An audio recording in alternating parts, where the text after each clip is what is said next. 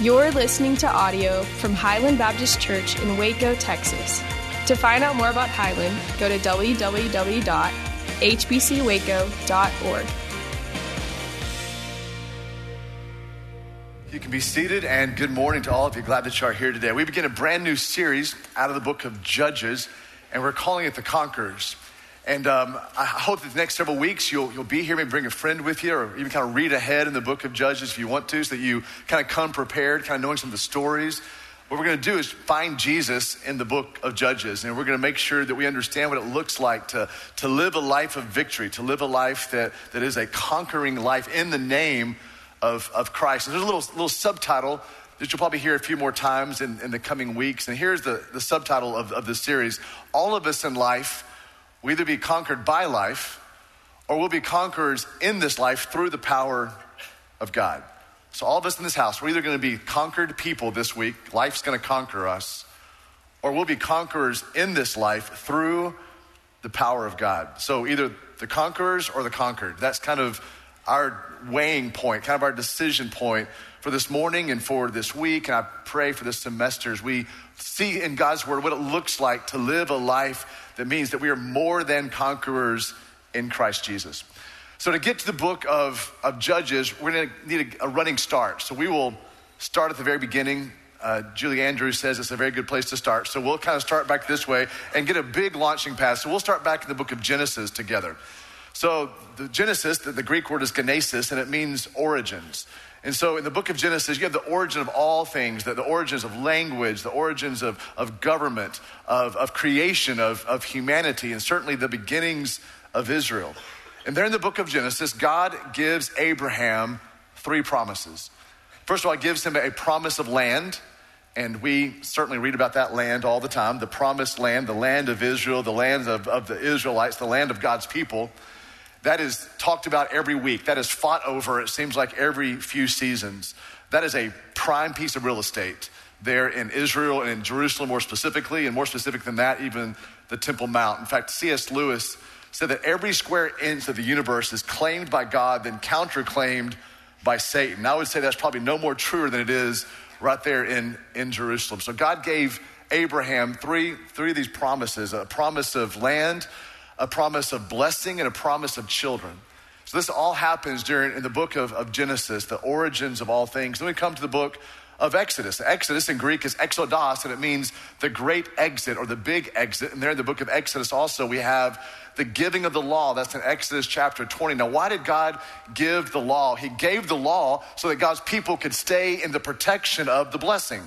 The blessing that was given to Abraham, God said, if you want to remain in that blessing, stay in that blessing, then obey these laws. And so he gave these 10 commandments. Anytime God gives a command, God gives a rule, it's for our good. It's for the protection of our blessing. Moms and dads, we do the same thing. We give rules, hopefully good rules, that are for the protection, for the blessing of our kids. Jennifer and I did this with our kids. We didn't let our kids, or told our kids, if you see a snake, don't pick it up. It's poisonous. And so that would be a good rule for you, son and daughter, not to pick up snakes. We had a rule with my son, especially about my straight razors in my bathroom. We had a rule: you don't touch those things, you don't dig through the drawers. That wasn't because I was that, obsessed with my razors. I didn't want my son to cut himself. We had a very clear rule that you never pet a cat because they're possessed. And so you should never do that. Don't look at a cat in the eye, whatever. Just kind of run away as fast as you can. That was a good rule for our kids, right? For the protection, the blessing of our kids. Good parents make good rules for the protection, the blessing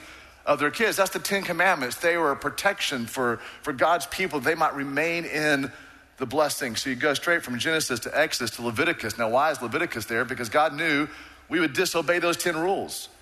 And so Leviticus is the way to forgiveness, the steps to forgiveness, how we can find forgiveness in the sight of God. God knew that we would disobey those rules, even though they were good rules for our health, for our protection, for our blessing. And so in the book of Leviticus, you see really 3 things that God sets up. He sets up a system of sacrifice. He sets up a day of atonement. And he sets up the position of a priest. Like in that already, you can see that Jesus is on every page of the book of Leviticus. Jesus on Yom Kippur, that day of atonement, or our Yom Kippur, at one time, at one moment, he forgave all humanity for all their sins for those who would believe. God set up this system of sacrifice. Christ came as the system of the sacrifice. The system of the sacrifice in the Old Testament was the currency of blood. Without the spilling of blood, there'd be no forgiveness of sin. And in Christ, we see the spilling of his blood. We also see Jesus as our great high priest. What is a priest? A priest speaks to God on behalf of the people and speaks to the people on behalf of God. And certainly that is a picture of Jesus for us as we see in the book of Leviticus, this need that we're going to have for forgiveness. Then we come to the book of Numbers, the book that you always stop in and read the Bible through in a year plan, right? We kind of get there and go, man, there's just too much. The Numbers is the count. It's the count of all the people. Is what happens is Moses gets the people on the east side of the Jordan River in a town called Kadesh Barnea. They're trying to decide now that they have left Egypt, can they make it into this land that's been promised to them through the promise of Abraham? And so Moses sends in, of course, 12 spies. 10 come back and say, we can't do it. Like, there's big people there, there's earthquakes there, it cannot be done. 2 came back and said, certainly by all means, God has promised us this land. Let's enter the land that the Lord our God has given us. Well, they went with the majority. And so the 10 came back and created fear in the ranks of the Israelites as they're waiting there on the east side of the Jordan River. And they decide to disobey God. So God sends them into the desert for another 40 years. I mean, what's 40 years to God? He sends them into the desert for 40 years. And the old generation that disobeyed the Lord, the old generation that was faithless to God, God allowed them to die off so that now a brand new generation could come in, a younger generation. And so here comes probably 80-year-old Joshua and 80-year-old Caleb and probably 105-year-old Moses. And they're bringing with them all the middle schoolers and all the college freshmen, like all the younger generation, to bring them into the promised land. Then we come to the book of Deuteronomy. Deuteronomy is deuteronomos. Deutero means two, nomos means law. And so there'll be a second giving of the law. Why a second giving of the law? Because that first generation had heard the law, disobeyed the law. So now the law comes again in Deuteronomy chapter 5. And so Moses brings that law to the people and pretty much says to them, your parents would not obey this. We'll see if it sticks with you. The older generation was faithless. They were disobedient. Let's see what this younger generation will do with the word of God, the rule of God, the law of God that is there for the protection and the blessing of God's people. What we already see in the book of Deuteronomy, the second giving of the law, we see this. God is full of grace in the Old Testament. And he's already giving second chances to his people. So for those of y'all who might think that God was mean in the Old Testament and he's nice in the New Testament, let me just tell you, God is fully God everywhere and at all times. 100% love, but also 100% justice, 100% mercy, but also 100% holy. And so here we see in the Old Testament the kindness of God, the grace of God already giving a second chance to the people of God. So at the end of Deuteronomy, Moses gives about 5 sermons and he dies. And now Joshua steps up as the brand new leader. So we come to the book of Joshua. And Joshua is all about the conquest. It's all about entering into that land, going into the promised land, the entrance into the land that God has given them. And in the book of Joshua, we see 31 battles, starting with the battle of Jericho, that last for 13 years. And then the land belongs to the people of God. They go in and they drive out the Canaanites, or the majority of the Canaanites. They drive in and they take this land over the course of 13 years, 31 battles. Now Joshua dies at the end of the book of Joshua, and now we come to the book of Judges. And in the book of Judges, we will see God's people as either the conquered or the conquerors. They'll either be champions because of their trust in the power of God, or they'll be beat down because they do not trust in the power of God. Now, Judges chapter 1 through 8 is all about the enemy from without coming to attack God's people. The Moabites, the Ammonites, the Canaanites, they come from without and come to the promised land of God, and they attack the people of God. So God calls up these incredible judges, Othniel and Shamgar and Deborah and Ehud and Gideon. And these judges step up to the plate and they are able to push back the enemy from without that was coming in. Now, the reason we're skipping Judges 1 through 8 right now is because I preached this about 5 years ago, even though no one was here 5 years ago. But if you were here 5 years ago, you might remember that we preached through Judges 1 through 8. So if you want to go back and learn about those 5 judges and what that looks like, you can go back to our Highland podcast and kind of catch up on that. Because what happens through 1 through 8, let me say it again, the enemy comes from without. But in Judges chapter 9, everything changes. Now the enemy comes from within. And we see someone who is called up to be a king, not a judge, but a king, by the name of Abimelech. The enemy was coming from without in Judges 1 through 8, but now in Judges 9, the enemy is coming from within, and Abimelech is no hero. In fact, in classical literature, he'd be called the anti-hero. And here we see that God does not raise up a judge, but listen, the people raise up a king. And now they have to be underneath the consequences. You know, sometimes God just allows us to sit under the consequences of our choices. Sometimes God says, if that's who you want and that's what you want, I'll let you have that. If that's who you want to vote for, I'll let you have that. And sometimes we just sit underneath those consequences. In fact, in a classical definition also of judgment, really all that is God allowing us to live out the consequences of our choices. There's an overarching theme all throughout the book of Judges. You might want to write this down because here it is. A person is conquered, then destroyed from decay that moves from the inside out. A person is conquered, then actually destroyed from that decay that moves from the inside out. There is on the screen behind me a picture of Nikita Khrushchev. Khrushchev was the premier of the USSR back in the late 50s and the early 60s. In 1960, he said something like this. Some people said it kind of got lost in translation, but I don't think there was any doubt to his desire, to his plan. He said in 1960 of America, or of the West, we will bury you. Well, he came back in 1963 when this picture was taken, when he was at the UN, and he kind of changed his tune a little bit, but what he said was this: actually, we don't have to bury you. You will crumble from the inside out, speaking of our country. I think probably Nikita Khrushchev, as evil as he was in so many ways, and as dark as he was in so many ways in his heart, he was probably onto something. The enemy from without can be unbelievably strong. The enemy from within can be stronger still. There's a second little part I want you to see that. Decay begins when we move away from the things that are holy to God. So we see the overarching theme of the book of Judges is that a person is conquered, then destroyed from decay that moves from the inside out. Isn't it amazing that spiritual growth and spiritual rot happen from the inside out?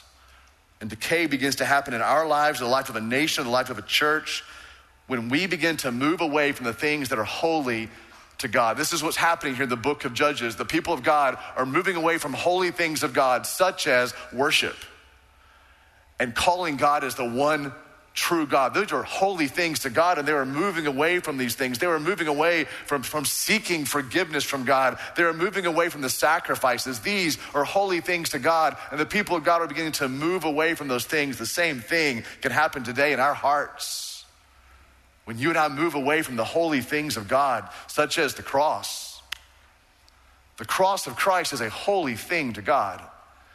And when we move away from the cross, decay begins to happen from the inside out in our hearts. When we begin to move away from the sanctity of life, preborn and postborn, we begin to move away from the things that are holy to God, and spiritual decay begins to happen. We begin to move away from the authority of God's word, from the community of the church, from the richness of our salvation. We begin to move away from those holy things of God. Spiritual decay begins to happen in our lives spiritually.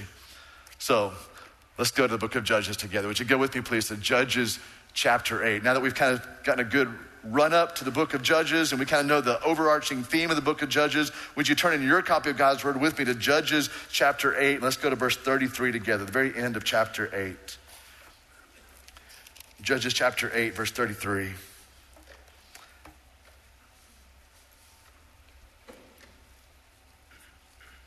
So this is the winding down of the great judge Gideon. Chapter 8, verse 33, as soon as Gideon died, the people of Israel turned again and they whored after the Baals. Or your Bible might say, New American Standard, they played the harlot. Or NIV, they prostituted themselves. Or if you have the King James Version, I think it says that they went whoring after the Baals, and they made Baal-berith their God. What that means to whore after, it means they left their first love and they chased after a cheap imitation. They left their first love and their covenant relationship with God, and now they're chasing after these cheap imitations, especially here, the God of Baal, and made Baal-berith their God. And the people of Israel, they did not remember the Lord their God, who had delivered them from the hand of all their enemies on every side. This morning, I just want to show you from Scripture 4 things. And they're going to be under the heading of when a person forgets God. And this may not be you today. Maybe it's been a season in the past. There may come a day that you begin to remember no more the Lord your God. But I would imagine also there may be a lot of us in the house today. We have friends or relatives and they've forgotten God. Let's see this morning what it looks like when a person forgets God. We read the very first thing right here in verse 33 and verse 34. You can write this down. Their hearts return to rebellion. When a person forgets God, moves away from God, then their hearts automatically begin to return back to sin, back to addiction, back to strongholds, back to rebellion. This is what's happening here in verse 33. So Gideon, he dies, and immediately, without the presence of a godly leader, the people of Israel, they turn again, because they've been doing this all throughout the book of Judges, and they again chased after or whored after the Baals and made Baal-berith their God. Now, Baal-berith in Hebrew means a covenant with Baal. As Christians, as New Testament Christians, we are in covenant with God through Christ Jesus. And that covenant bears a lot of things, and it means a lot of things. Let me tell you primarily, when you and I are in a covenant with God, it means this, that God has made a commitment to us, made a covenant to us, that he will act on our behalf. That's one of the first blessings of the covenant. God promises his people, you, in Christ Jesus, God will act on your behalf. Here's the second blessing, or maybe the second picture of covenant. He will forgive our sins. So he'll act on our behalf. He will forgive our sin. And here's the beautiful part of the covenant. He will commit, or he has committed, to love us unconditionally. See, that's what it means to be in a covenant with God. What is so strange right here is that the people of Israel now, they want to leave that covenant and they want to enter now into a covenant with Baal. And what is so interesting about this is that Baal cannot act on their behalf. Baal cannot forgive them. Baal will not love them unconditionally. And let me just say this to every brother and sister and friend in the house today. None of our idols can do that. None of our idols are able to love us unconditionally. None of our idols, anything that we might bow down to outside of Jesus Christ, will love us unconditionally, will love us purely, will be able to act on our behalf and forgive our sins. And here we see a nation filled with people who forgot God, and as they begin to forget God, they turned back to this time of rebellion. Look at verse 34. It might be the saddest verse in all the book of Judges. And the people of Israel did not remember the Lord their God. It doesn't mean they forgot there was a God. It does not mean that they forgot about his acts of deliverance. It means they chose to turn their back on God. It means they made a statement of volition in their hearts that I am moving God down my list of passions. I'm moving God down my list of priorities. I am choosing to turn away from him with my choice, my heart, my decision. This is what's happening with the people of Israel. They were sliding God down their list of passions. In Judges chapter 8, verse 35, let's continue to read. And it says, and they did not show steadfast love to the family of Jerubbaal, which is Gideon, in return for all the good that he had done to Israel. So here's this leader. Kind of his nickname was Jerubbaal, which means to contend with Baal or to fight Baal. And so his name, Gideon, he was often called Jerubbaal. It was a warrior statement, a statement of, we know that you have fought against the enemy. You have fought against those who bow down to other idols. And it says right here that the people of Israel, they no longer showed love. They no longer showed their faithfulness, their kindness, their thankfulness to the family of Gideon in return for all that they had done. This is interesting. Here's what happens when someone forgets God. Second point, there's no respect for godly voices of the past. for that godly woman or that godly man that spoke so many words of wisdom into you, you no longer want to hear them. You want to forget the words of wisdom and godliness that maybe a grandmother, an old Sunday school teacher shared with you, or a children's minister shared with you, or someone who discipled you, or a mom or a dad or an older sibling, as they spoke love and as they spoke wisdom into your life and they pointed you to Jesus. Someone who has forgotten God, they turn their back on godly voices of the past. This is why, senior adults, we need you in this church. And I hurt for churches that are just filled with 18 to 24-year-olds and they miss out on the 60 and the 70 and the 80-plus-year-olds. We need you. We need your voice. We need to hear from you. Let me also plead with you today, senior adults. And I'm not going to tell you if you're a senior adult or not. You can figure that out on your own. There's not a number I'm about to throw out. I'm a much smarter person than that. So if you consider yourself a senior adult, let me plead with you. Please love Jesus and fear God. Because you inform us, you disciple us, you shape us by your love for Jesus and your fear of God. Because those who had forgotten God, they didn't want to hear any more from the voices of the past. They wouldn't have any regard for godly voices that had once shaped them and once led them. Judges chapter 9, let's read on with kind of the crux of this narrative here this morning. Judges chapter 9, verse 1. Now Abimelech, here's our anti-hero of the morning, who was the son of Jerubbaal. So this is Gideon's son, went to Shechem to his mother's relatives and said to them and to the whole clan of his mother's family, say in the ears of all the leaders of Shechem, which is better for you, that all 70 of the sons of Jerubbaal rule over you, or that one rule over you? Remember, as you're making that decision, that I'm your bone and I'm your flesh. In other words, remember, I'm your son. So we begin to see kind of this political whispering happening. Gideon is dead. He has left 70 sons, certainly by a lot of wives.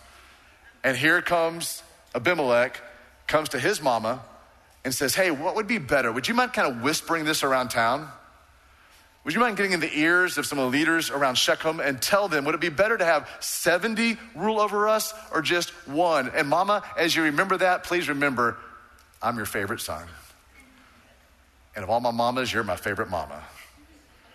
And so we see a political action committee stirring up now here in verse 3. And his mother's relatives spoke all these words on his behalf in the ears of all the leaders of Shechem. And their hearts inclined to follow Abimelech, for they said, well, he is our brother. And they gave him 70 pieces of silver out of the house of Baal-berith, so out of a pagan temple, with which Abimelech hired worthless and reckless fellows. He brought on his own posse, his own gang who followed him.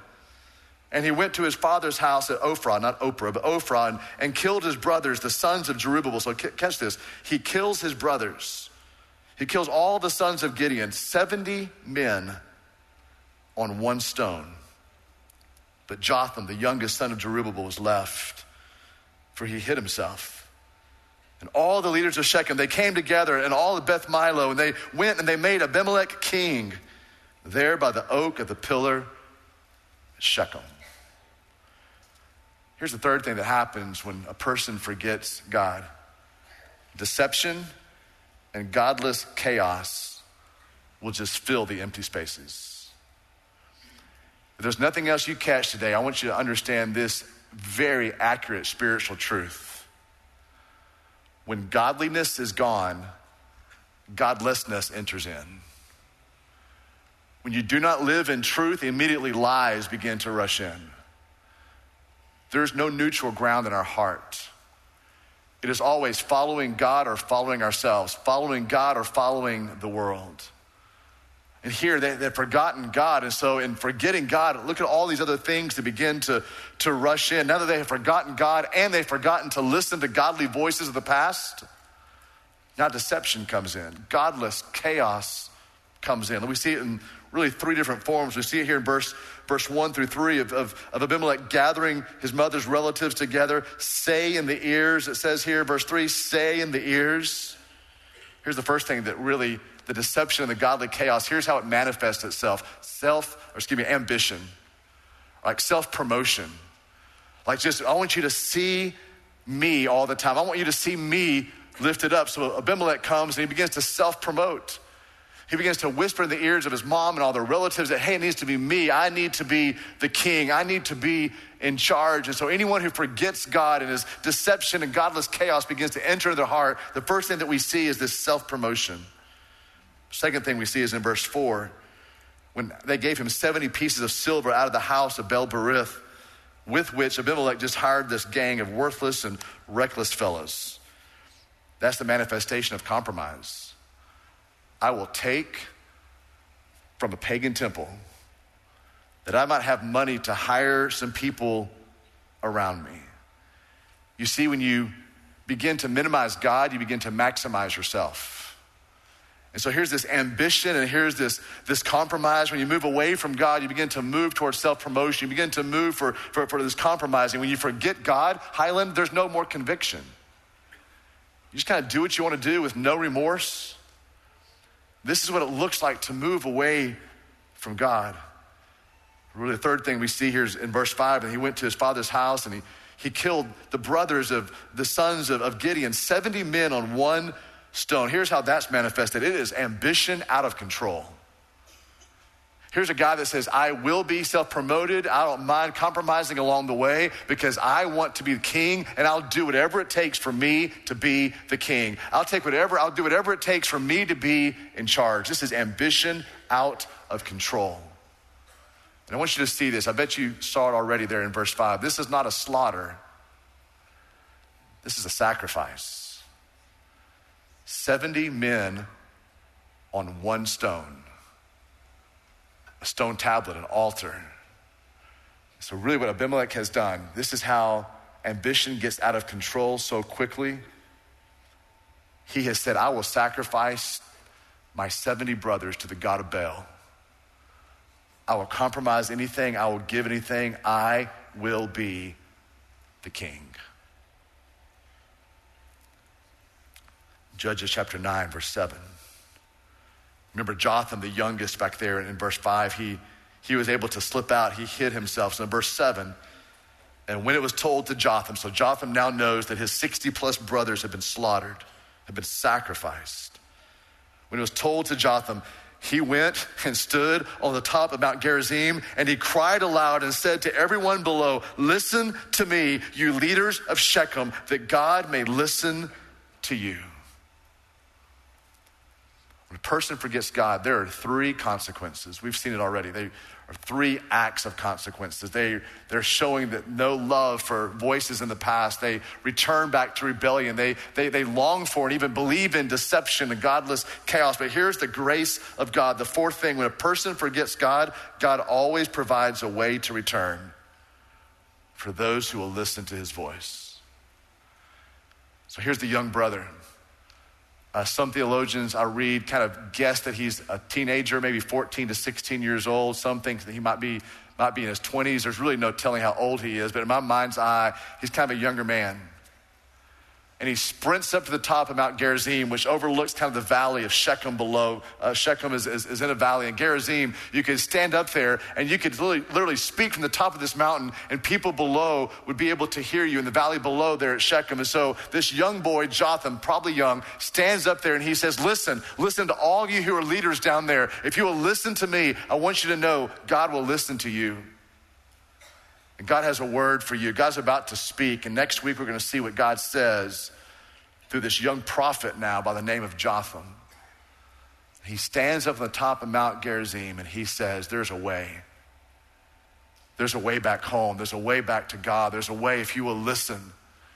I need all the leaders, he says, to listen to me, that God may listen to you. Highland, stay with me here. There's one voice in the middle of the darkness. One voice of life in the middle of death all around him. And he stands up and tells these people, look to God. It's a picture actually of Jesus. Jesus is the greater Jotham. Jesus is the better Jotham, who stands in the middle of our chaos, who stands in the middle of our culture, who stands in the middle of death, who stands in the middle of darkness, and points us back to God. Once we have forgotten God, look at the grace. There is one that he sends to call us back to him. For anyone here today, you have found yourself in the middle of self-promotion, reckless ambition, ambition out of control, compromising even on the small things. I plead that you would hear this. There is a voice that is calling you to go back home. There's a voice that points you to the Father, a Father whose arms are wide open for your return. Jesus is the greater Jotham, stands in this congregation today saying, listen to God, return to him, go back to the King. Would you stand with me, please, as we pray together?